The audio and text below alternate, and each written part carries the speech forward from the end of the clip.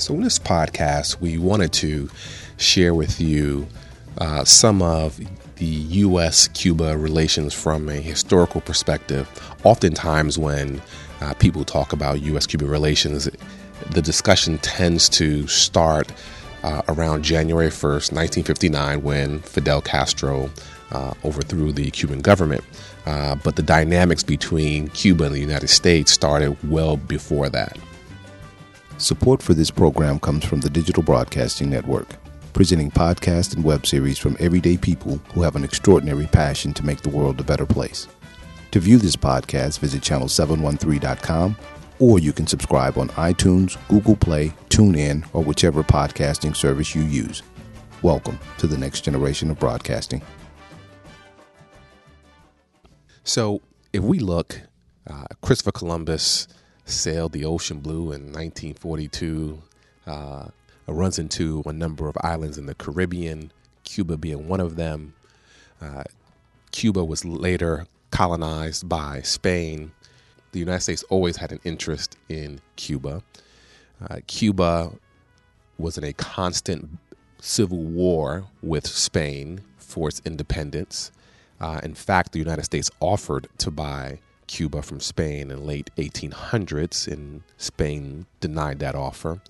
Well, just so happened that the USS Maine experienced an explosion. It was in the Havana harbor, and that incident spawned the Spanish-American War of 1898, where the United States intervened in the fight between the Cubans and the Spaniards. Now, the Cubans, with the assistance of the Americans, win the war against Spain. Of course, the entire objective by the Cubans was to gain their independence, but they entered into an agreement with the Americans known as the Platt Agreement of 1902. And in effect, two things came out of that agreement. It allowed the United States government to intervene in Cuban affairs to protect American interests, which was primarily around business interests. And number two, it allowed the United States to establish a naval base on the island, specifically in Guantanamo Bay. So if we fast forward to 1940, this is when Fulgencio Batista becomes the president of Cuba with the support of the Americans. Cuba's doing okay at this time, but they start running into some economic problems, and you start to have some civil unrest within the island.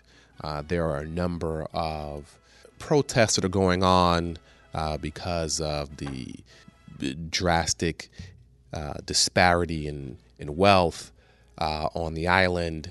There's quite a bit of corruption.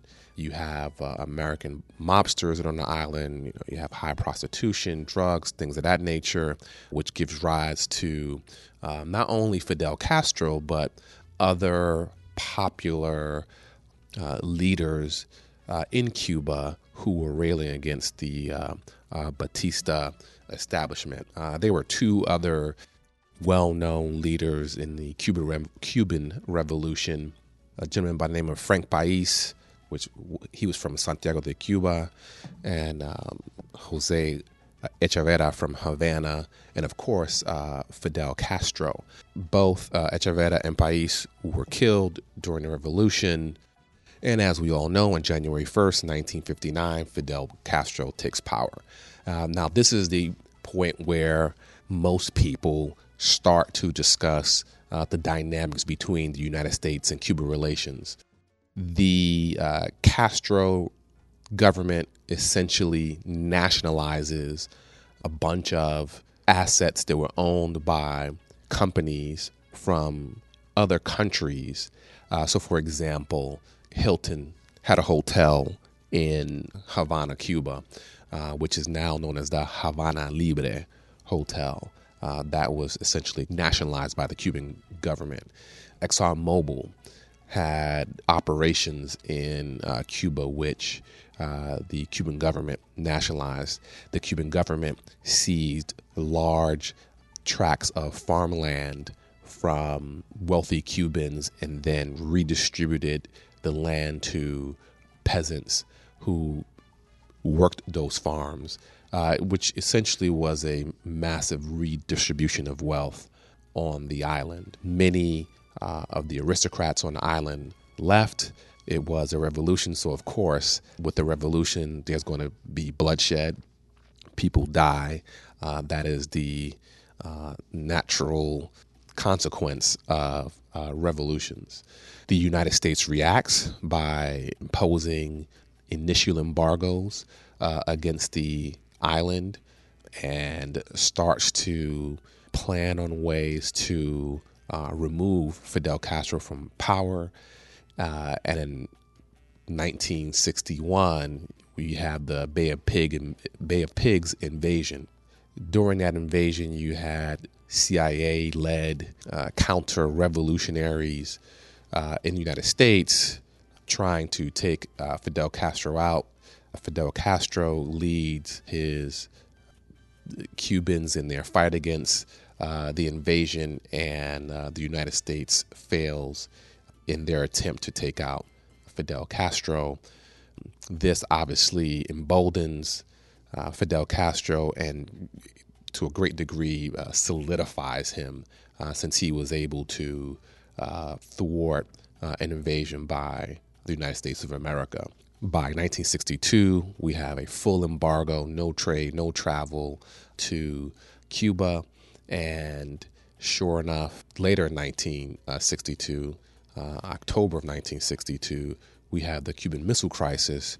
This was a result of the United States learning that the Soviet Union was implementing or establishing bases on the island of Cuba that would allow close-range nuclear bombs to be able to reach American soil in no time. Of course, this created a major standoff between the United States and Cuba, and that brought us to brink of a nuclear war. Thankfully enough, President John F. Kennedy was able to reconcile that issue with the Soviets, and that matter was resolved. But later on, in 1996, we have the Helms-Burton Act, which basically codifies the embargo, which requires now that the embargo can only be lifted by an act of Congress. We'll fast forward to 2008, where Fidel Castro hands power to his brother Raul Castro.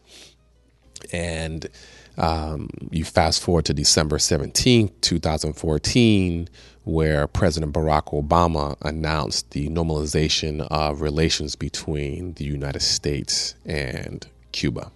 Now, the overview I just provided spanned over a century.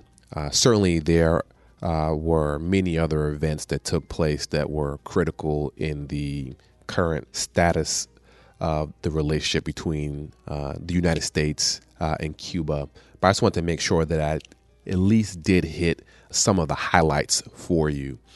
At this point, what I would like to do is share with you a little bit more about the effects of the embargo.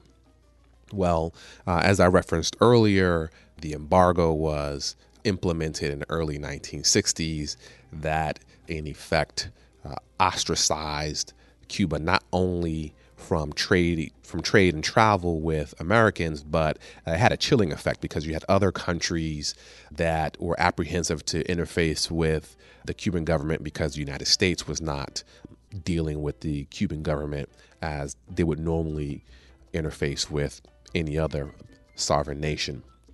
Well, if you can imagine these effects, the best way I can probably describe it is through my personal experiences. As a child, my parents would often pack clothes, food, medicine, and other items throughout the year and take it to Cuba for family members and friends because they did not have access to it. I think Americans often cannot appreciate the stifling effect that the embargo plays on the Cuban government, and most importantly, the Cuban people.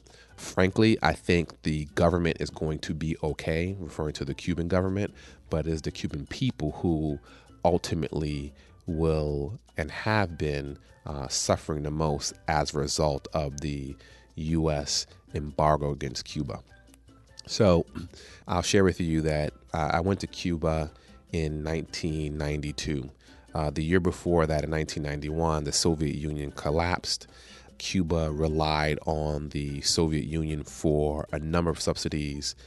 The primary one was petroleum. Petroleum and all the other subsidies that were provided to Cuba essentially disappeared overnight, and it just sent Cuba into a financial crisis. So I'm in Cuba the following year. If people were able to find a bus that had enough fuel to transport them, those buses were not only jam-packed within the bus, but you had people hanging on the bus to get to work. And those who were not lucky to grab onto that mode of transportation were simply out of luck. I recall we had the opportunity to meet with some Cuban scientists, and they were sharing with us that Cubans discovered a number of medical breakthroughs or experienced a number of medical breakthroughs and had a number of medicines that resolved a lot of the ailments that Americans were dealing with. But as a result of the embargo, Americans were also not able to get those drugs because of the embargo. On the flip side, because the United States had access to a number of drugs, Cubans could not get as much of those drugs as they needed. They would have to go through third-party countries who would place a premium on those drugs and then sell them to the Cuban government. Well, as you can imagine, if you don't have enough drugs, people die if you're dealing with an ailment that can cause someone's death. These examples go on and on and on. People don't have food, clothing, medicine, and this plays a lot into the politics between the United States and Cuba, and even within the politics within the United States itself. So, for example, we now have President Donald Trump, who during the campaign basically shared two positions. He initially he said he thought what President Obama did with the new Cuban policy was fair, and then later on said that Cuba needed to change its position on human rights issues. Donald Trump becomes president, wins the state of Florida. I believe Florida has 29 electoral college votes, which President Trump won. And so, of course, he has already claimed or filed to run for re-election in 2020, and naturally wants to make sure that he has Florida. Politics in Florida is a little interesting because you have such a high number of Cuban Americans who live in Florida. Many of them, particularly the older ones, tend to be Republicans. Many of them were people who left Cuba when Fidel Castro took over. Remember, these were the people who were able to book a flight at the last minute, leave everything behind, and then reestablish themselves in the United States. And understandably so, have a lot of frustration with the Cuban government because their wealth was essentially stripped from them. And that frustration, anger, resentment has carried on not only for decades, but oftentimes has been passed along to their children. In fact, you have people today who will say that they are Cuban descendants. Let's say their parents are from Cuba. They have never been to Cuba, and will say that they will never go to Cuba until their parents die, because the idea of them going to Cuba would be comparable to a slap in the face to their parents. And to make sure that, they don't disappoint their parents, you have a lot of Cuban Americans who will not go to Cuba.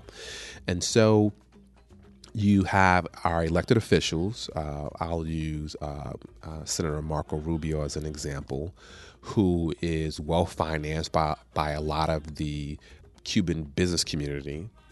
Of course, Senator Rubio wants to be reelected. The Cubans have a strong power base in Miami, and as a result, he is going to deliver on what his constituents want, right? And remember, the folks who have money, at least in my opinion, have an even stronger voice. And you have President Obama, who wants to be reelected. President Trump, who wants to be reelected. And if we just follow the basic politics, it makes sense as to why you have the dynamics that we have today. It's largely political. So in summary, the objective was to share with you some historical context between U.S. and Cuba relations, starting from the United States intervening in the fight between Cuba and the Spaniards in the Spanish-American War of 1898, then 1902, the Platt Amendment Agreement, 1959, January 1st, 1959, Fidel Castro overthrowing the Cuban government. 1960, we have the embargo. 1961, we have the Bay of Pigs. 1962, we have the Cuban Missile Crisis. Fast forward to 2014, President Obama normalizes relations with Cuba. And we talked about some of the effects of the embargo, where it prohibits the Cuban people from having some basic necessities such as food, medicine, and oftentimes basic clothing. But it also has an adverse effect on Americans because we are not able to take advantage of some of the medical advances that the Cubans have discovered, which include cancer treatments. So thank you for listening to the Cuban Connection. Please subscribe using iTunes, Google Play, or any other podcasting service that you use. And join us on our next podcast, where we will be discussing the current affairs of trade between the United States and Cuba. Again, be sure to share this podcast with a friend. Until next time, my name is Felix Chevalier with the Cuban Connection.